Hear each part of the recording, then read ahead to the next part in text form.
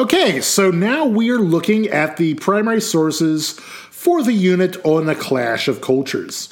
And the sources this week are a little bit different. You might be, I don't know if you'd be entertained by them, but these are fairly straightforward. These are two speeches. These are two campaign speeches by La Follette and Herbert Hoover. We got Robert La Follette, he's Wisconsin, very much a reformer guy, very much trying to speak for the little guy. Look at his platform of 1924. It's fairly straightforward. He is showing that America is not doing that great. We are careening towards the edge of disaster. Our fundamental rights are in danger. The farmers are screwed over. We need to improve things going on in the United States. Clean house, basically drain the swamp, whatever the heck you want to call it.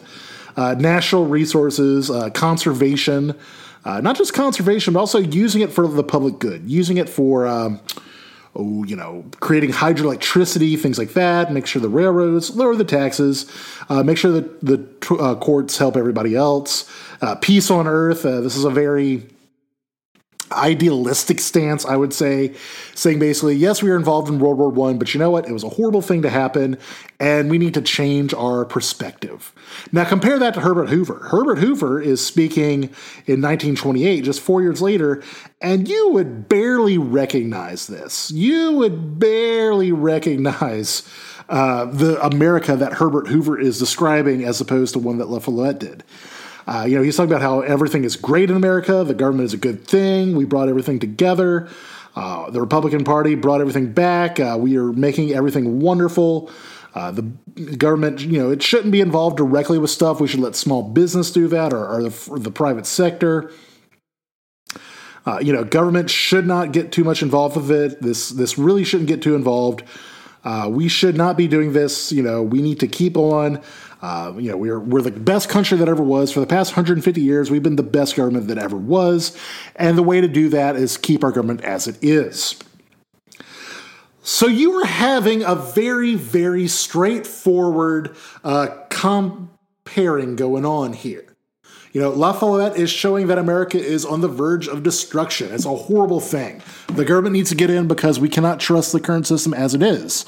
Whereas Hoover is saying, no, we don't need to change anything. For the past 150 years, we've had the best system, and as such, we need to keep it going. Now, this fundamental conflict is also demonstrated in the other cultures in contention during this time period.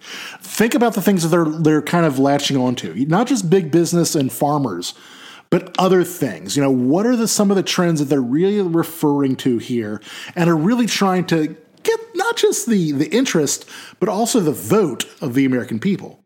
Remember, these are campaign speeches, and by their very nature, they are calls to action. They are calls for you to vote for this person. I mean, that at the end of the day, that's what they want. They want you to vote for them. And basically, how does their worldview encourage voters to vote for them?